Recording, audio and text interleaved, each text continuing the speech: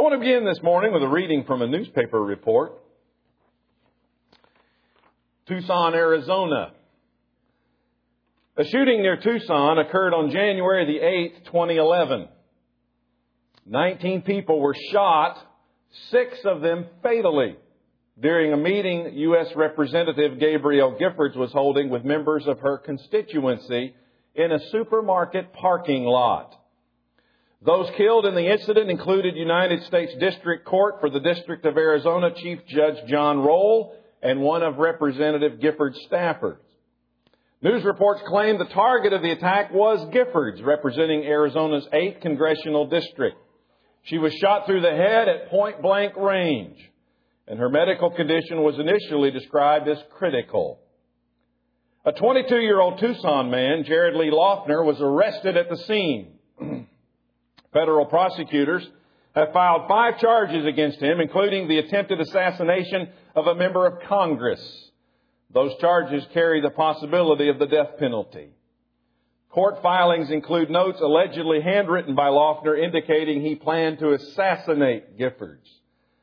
The motive for the shooting remains unclear, as the suspect has not cooperated with authorities and has, in fact, invoked his right to remain silent. Psalm 91, beginning in verse 1. Shall we read together for a moment? He who dwells in the shelter of the Most High will abide in the shadow of the Almighty. I will say to the Lord, my refuge and my fortress, my God in whom I trust. For it is He who delivers you from the snare of the trapper and from the deadly pestilence. He will cover you with His pinions, and under His wings you may seek refuge.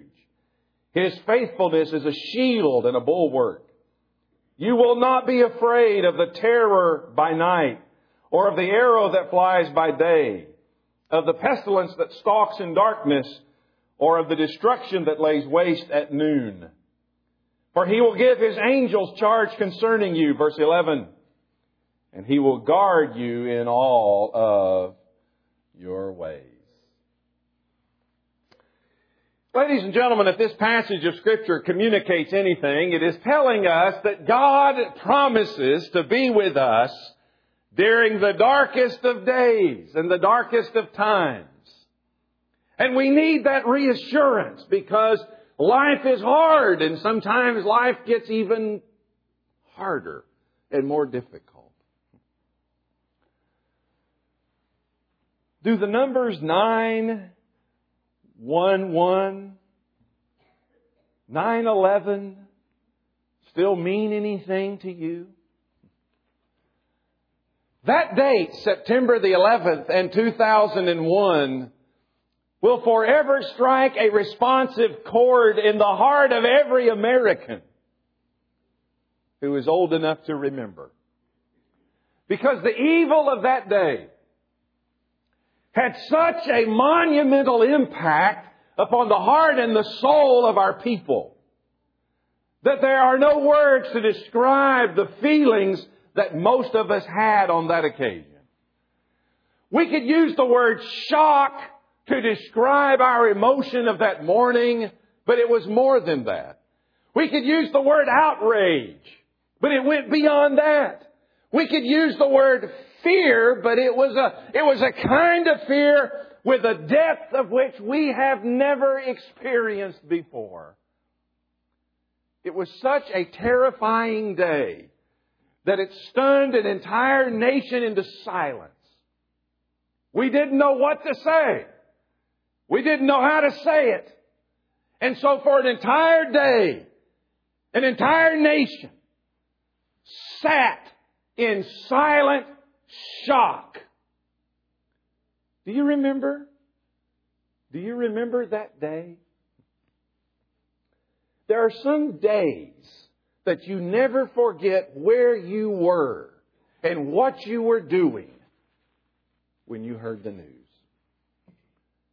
And yet, ladies and gentlemen, it is the same terrifying silence that grips us again and again and again When we hear the latest report of another senseless tragedy and senseless shooting.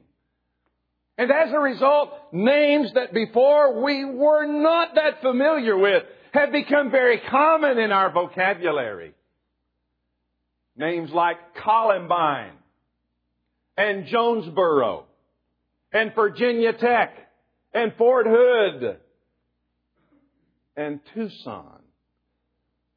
Suddenly images come to our mind of innocent people. People just like you and I going about their day-to-day business, gunned down for no sensible reason. And we scratch our heads and we begin to wonder why these things happen. But you cannot wonder very long, because there will be another news account of another senseless tragedy. And it doesn't happen in far-off places in big cities like Washington, D.C. and New York. It happens all over. It doesn't matter where you are or where you live. You can be at work, you can be at school, you can be in a shopping center parking lot, minding your own business. And you can become the victim of senseless violence. So I ask you the question this morning, where is the sense in senseless tragedy? And how do we make sense of what doesn't make sense? How do we put the pieces of that puzzle together? Let me suggest to you this morning that the problem is not that something bad happens to innocent people. Because that happens every day. Here's an automobile that is traveling down the interstate, and suddenly there is a blowout on one of the tires. It skids off a bridge, goes down an embankment, lands upside down in a river, and a family of 4 drowns in a terrible accident. And yet accidents like that happen regularly. But the problem is they happen so randomly. And we're left asking the unanswerable question. And that's why. Why did they have to be on that road? And why did the tire have to blow out at that particular moment? And why were they on that bridge? And why them? But then again, that's the same question we ask on 9/11. It's the same question we ask when a deranged killer begins shooting young people on a college campus, or on an army base, or in a shopping center parking lot. You see, if there is suffering in the world, then we want to make sense out of it. If there's suffering in the world, I want to be able to reason about it. I want to have some measure of predictability for it.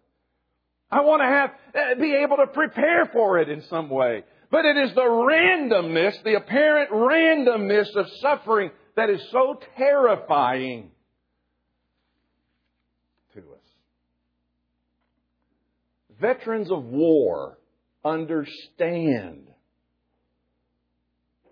what I'm talking about. Here's 2 soldiers and they're walking on patrol. And one of the soldiers is gunned down by the bullet of a sniper, and his buddy standing right beside him is unscathed. Or one steps on a landmine and loses his life or loses his limbs, and his friend escapes unharmed.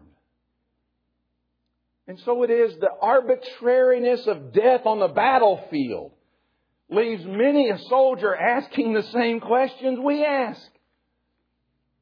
Why? And sometimes those of us who are unharmed feel guilty. We feel empty. Sometimes we blame ourselves. If I had only stayed longer at that particular location, then I would not have been on that road at that moment when the drunk driver came around the corner. If only I hadn't worked in that building. If only I hadn't sent my daughter to that school. We are left with a sense of helplessness about all of this. Why? Why? It makes no sense. And that's what's especially terrifying to us. So I want to share with you this morning. Two questions. And then I want to share with you two stories. And then I want to conclude by looking at two truths that we need to understand to make sense out of all of this. Two questions, two stories, two truths. Two questions. The first question that we always ask in any of these situations is the obvious one. We want to know why. We want to know why. And the reason we want to know why is because we expect some measure of orderliness to life. After all, we live in the world of our Creator.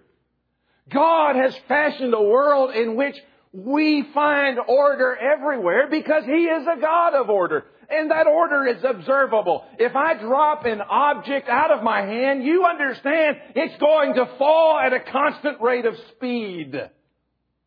Why? Because there is order in this created world. I read in my Bible in Genesis chapter 8 and verse 22. I read about the order of life, where God says, while the earth remains, seed time and harvest, and cold and heat, and summer and winter, and day and night shall not cease. Are you surprised? Are you surprised the trees are just full of blooms this time of the year? Are you surprised when the daffodils pop through the ground and the tulips come up and the grass begins to green again and things begin to blossom and bloom? Is anybody shocked by that? Is anybody surprised by that? That speaks, ladies and gentlemen, the fact that there is order in our world. And God made it that way. 1 Corinthians 14 and verse 33 says, our God is not a God of confusion. He is a God of order. And then we come along as human beings and we take it even to another level. We impose additional order. And that's why all of us have watches on our wrists. That's why we put clocks in every room in our house. That's why we have calendars. That's why we have appointment schedules, because we want to order everything in our lives. We plan out the entire year of where we're going to be at this particular time and on this particular day, because we live and expect to live in a world of order and not confusion. Churches even put clocks on the wrong wall. I never have figured that out. You put a clock where only one person can see it. But we do that because we expect the preacher to stay in order and not to get out of order, to finish on time. But here it is, ladies and gentlemen. Order does not always prevail, does it? Here is a family and they live a very comfortable life in a Middle Tennessee town. And suddenly the rains come and the rains continue to come.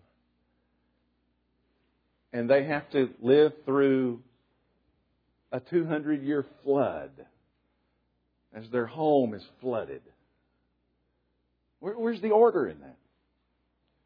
Here's a middle-aged man and he eats right and he exercises and he does whatever he can because he's trying to fight off heart disease that runs in his family. And then that man is diagnosed with cancer. Where's the order in that? Here's a woman who enjoys years of happy marriage and motherhood. And one morning she is raped as she jogs on a pathway near her home. Where's the order in that? Here's a husband who saves up and saves up and saves up and finally takes his family on a long-awaited vacation, and there's a terrible crash, the result of a drunk driver. And 3 members of his family lose their lives. Where's the order in that? And everyone in each of those scenarios asks the same question. Why? Do you understand, ladies and gentlemen? That is the hardest question to answer.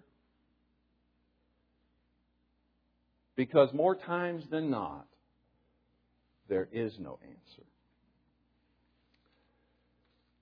I think the worst part for any of us of what we experience in our personal lives, as well as what we experience nationally, is the sheer sense of randomness. We wake up one day, when we wise up one day, and we realize that most of what happens to us, most of what happens in our lives is outside of our realm of control. And I'm convinced that's what scares us, because we want to be in control and we pretend that we are, when in reality we're not. Now, I can make sense of some things. I can pick up the paper and I can read or hear a news report, and here are some climbers. And they're attempting to climb Mount Hood or Mount Shasta.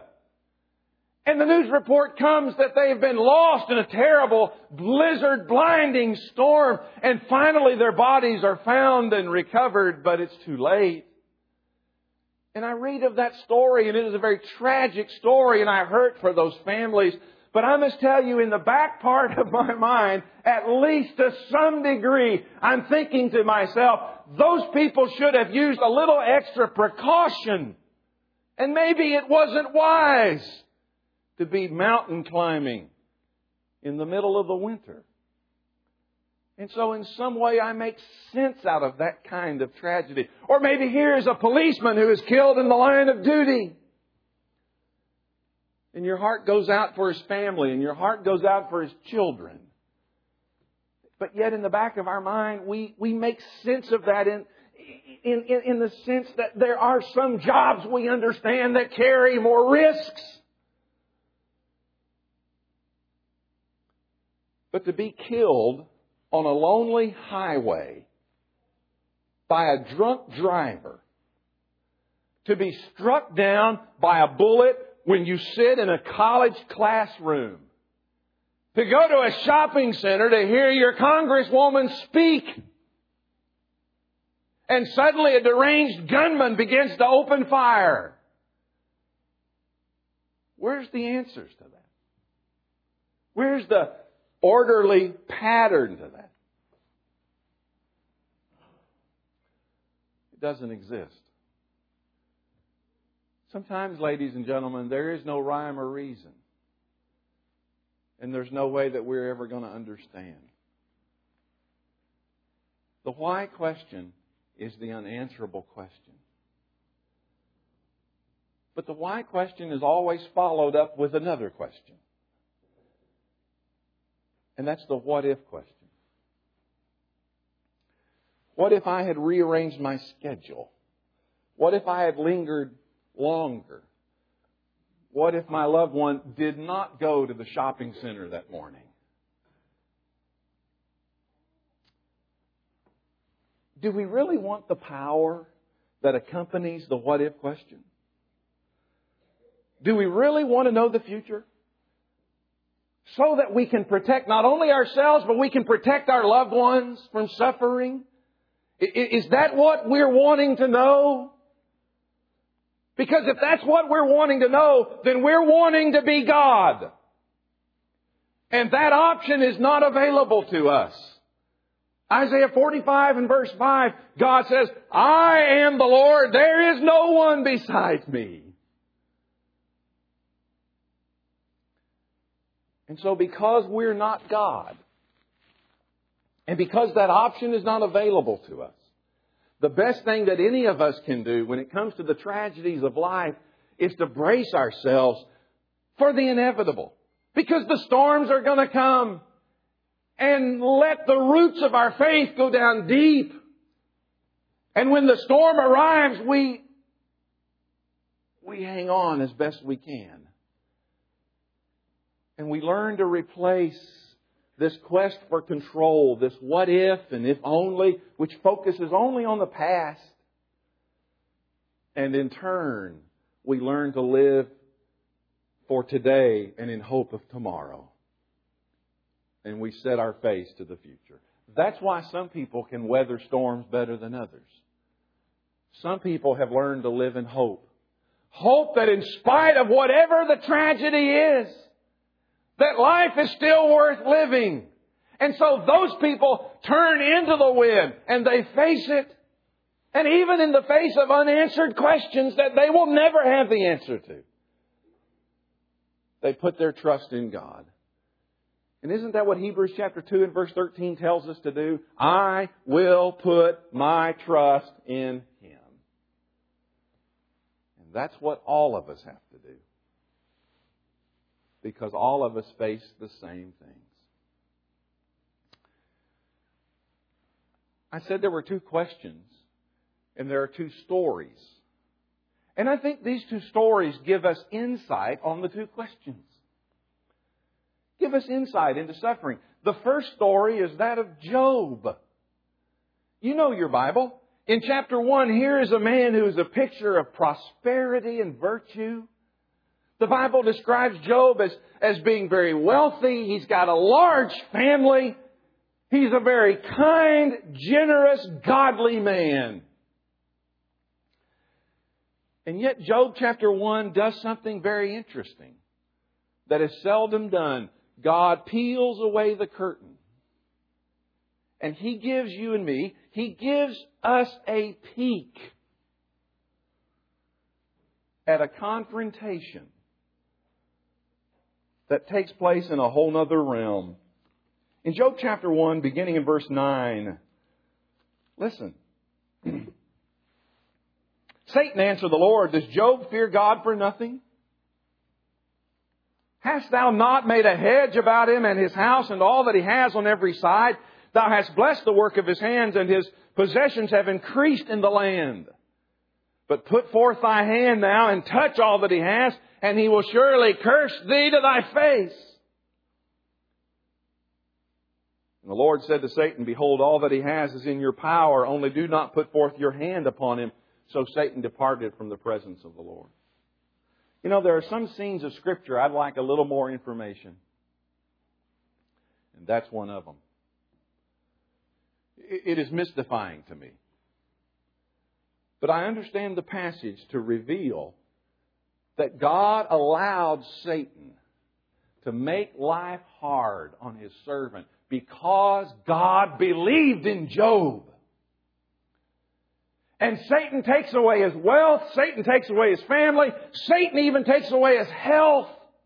To the point that here is a man, ladies and gentlemen, who is left with nothing. Now, you and I can read the story, and we can read in chapter 1 and chapter 2, and our heart breaks and it goes out to Job. And then we can skip ahead to chapter 40 and 41 and 42, and we get the rest of the story at the end when everything begins to work itself out. And so we can make sense out of all of that. But what we fail to realize is Job is living each page at a time just as we are. The only thing Job knows is what Job is experiencing today. And that is loss and pain and misery and heartache. And that's where we are. That's exactly where we are. We can't skip ahead in our lives any more than Job could skip ahead in his. But what is amazing to me is the longest portion of the book contains a conversation between Job and 3 of his friends who show up, who come to him to aid him in his comfort. But what they end up doing is they add to his suffering. Because they try to do what you and I should never try and do. they tried to answer the why question. And they had come to the conclusion in their wisdom that Job must be suffering because he must deserve what is happening. Because after all, in their imagination, only bad people suffer. And as they began to explain all of that to Job, that made no more sense to Job than that explanation would mean to you and to me. But Job's perspective on his suffering finally changed when he came to grips with God's unfathomable greatness. And Job began to realize that he had been asking the wrong question all of the time. He has spent so much of his time asking the same question we ask, and that is why. And he began to realize, I've been asking the wrong question. My focus should not have been on the why, because I will never understand. My focus needed to be on the who. As in, who's in control?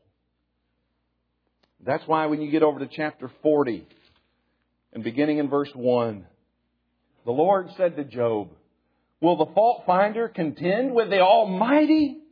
Let him who reproves God answer it. Job answered the Lord and said, behold, I am insignificant. What can I reply to thee? I lay my hand across my mouth. In chapter 42, beginning in verse 1, Job answered the Lord and he said, I know that thou canst do all things, and that no purpose of thine can be thwarted. Who is this that hides counsel without knowledge? Therefore, I have declared that which I did not understand, things too wonderful for me, which I did not know. You see, ladies and gentlemen, Job stopped asking questions when he stopped talking about God and trying to figure everything out. And he started focusing more on knowing the Almighty. And in so doing, he learned two things. He learned that behind what was to him apparent randomness of suffering, behind all of that is still the existence of the Almighty.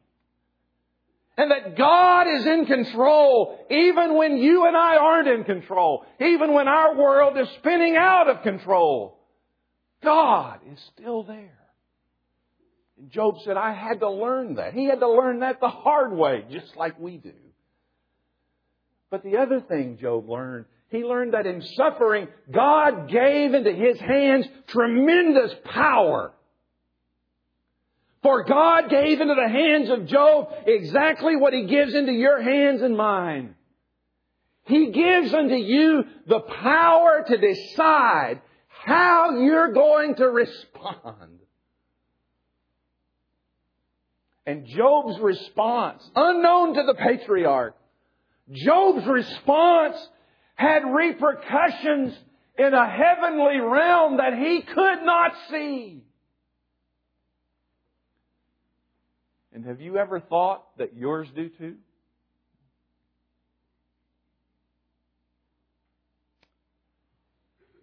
Job and his life and the choices he made in regard to suffering mattered to God. And so do yours. The second story is the story of Joseph. And you know the story of Joseph. It is the story of blessing and betrayal, and blessing and betrayal, and blessing and betrayal. He's blessed by his father. He's betrayed by his brothers. He's blessed in the household of one of Egypt's premier leaders, and then betrayed by the man's wife. He is blessed in prison and then betrayed by a man who went back on his promise. And you know the story. He eventually rises to the rank of chief administrator in the land of Egypt. He oversees the storage of the grain for 7 years. And then He oversees the distribution of that grain during 7 years of famine. And guess who comes to buy grain? Here's the family of Joseph. And Joseph reveals himself to his brothers. And he finally brings his dad down into the land of Egypt, and they embrace. And the family of Joseph moves lock, stock, and barrel to the land of Egypt. And there they live the rest of their lives happily ever after. The end to the story.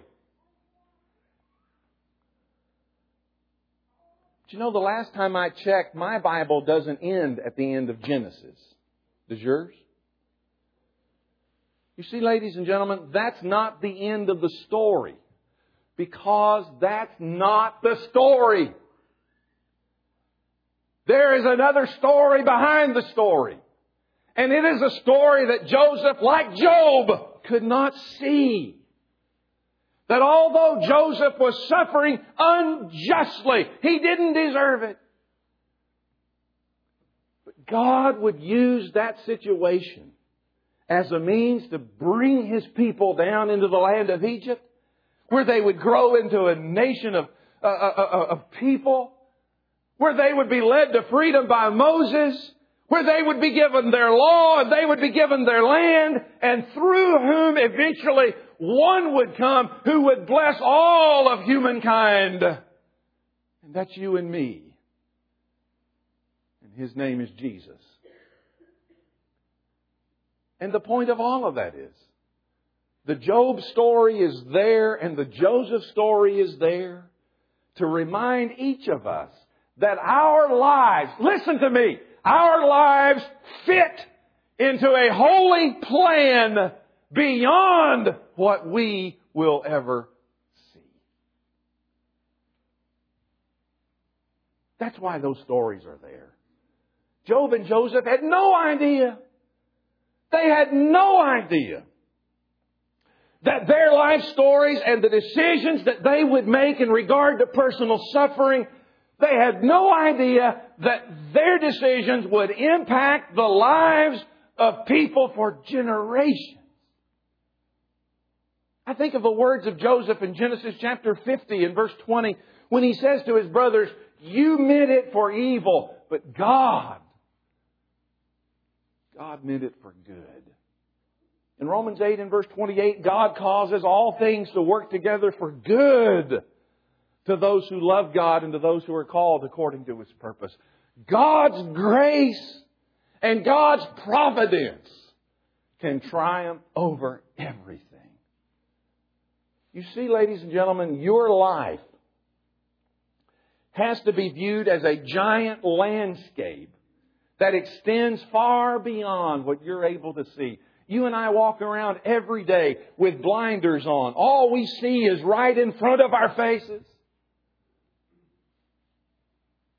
And the Job story and the Joseph story reminds us of how life experiences, even though they may be horrible at times, can set in motion a chain of events that will bring about good for years to come, even though right now I cannot see how. But all things are possible with Him. God can triumph over anything that happens in your life if you just let Him work. And so it is, 2 questions. And so it is, there are 2 stories. And let me leave you with a couple of truths that can help us make sense, at least to a small degree, over what doesn't make any. Number 1. Do you understand, ladies and gentlemen, that suffering is part of the freedom of choice that God gives to every single person? We talk about sometimes that God has made us free moral agents. And what that means is you have a choice. You can do what is right or you can do what is wrong. And so my question is, do you like that freedom? Do you enjoy having that freedom? God doesn't make you or anybody else obey Him, and He doesn't make you or anybody else disobey Him.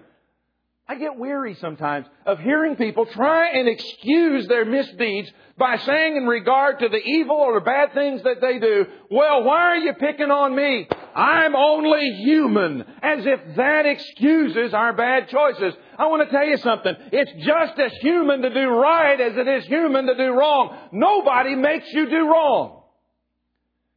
You make that decision and you make that choice. But hear me. God gives to every person that choice. God doesn't make you treat other people the way you should. God doesn't make you make good choices. You're free to choose. And so is everybody. And some people, because God gives to all of us the freedom of choice, some people make bad choices. Some people make very bad choices. Some people make choices that affect others in very tragic ways. But because some people make bad choices, do you want God to take away that right from everybody? And do you want God to take away that right from you? When God gave man the freedom of choice,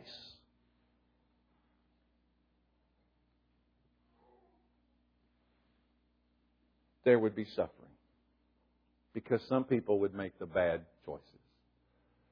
Secondly, suffering is no respecter of persons. The question we ask always is, why me? Why me? When the better question should be, why not me? What's so special about me that I would expect God to deliver my life from every kind of loss and pain and heartache? If you stop and think about that a little bit, the very thought, ladies and gentlemen, approaches arrogance. Because what we're saying to God is, God, if you loved me, you would give me the perfect life. Who do we think we are? Now we can argue and say that people don't deserve all of this pain and people don't deserve all of this suffering. And nobody said they did. There have been times in my life and yours when we have had to endure the bad that we did not deserve. But there have been plenty of times, and we forget about these, when we got the good. And folks, we didn't deserve that either. Isn't that what Job said to Mrs. Job in chapter 2 and verse 10? Shall we indeed accept good from the hand of God and not accept adversity? You see, a world of fairness may give us everything we want. But a world of God's grace will in the end give us more than any of us ever deserve. So where is the sense in all of this? Where is the sense in senseless tragedy? Well, I don't have the answers. And I don't know anybody that does. And frankly, when I come across somebody who thinks they have all of the answers, that tells me they don't. And I tell you where all of us are in regard to these issues. We're exactly where Job was when you get to the end of the book, after he tried to figure everything out, and he gets to the end of the book, and he stands in the presence of God, and he starts to open his mouth, and he stops and he says, I am insignificant. And he said, I lay my hand across my mouth. And that's where all of us are. I hope something has been said this morning to give you a little thought, to give you a little insight into the world in which we live.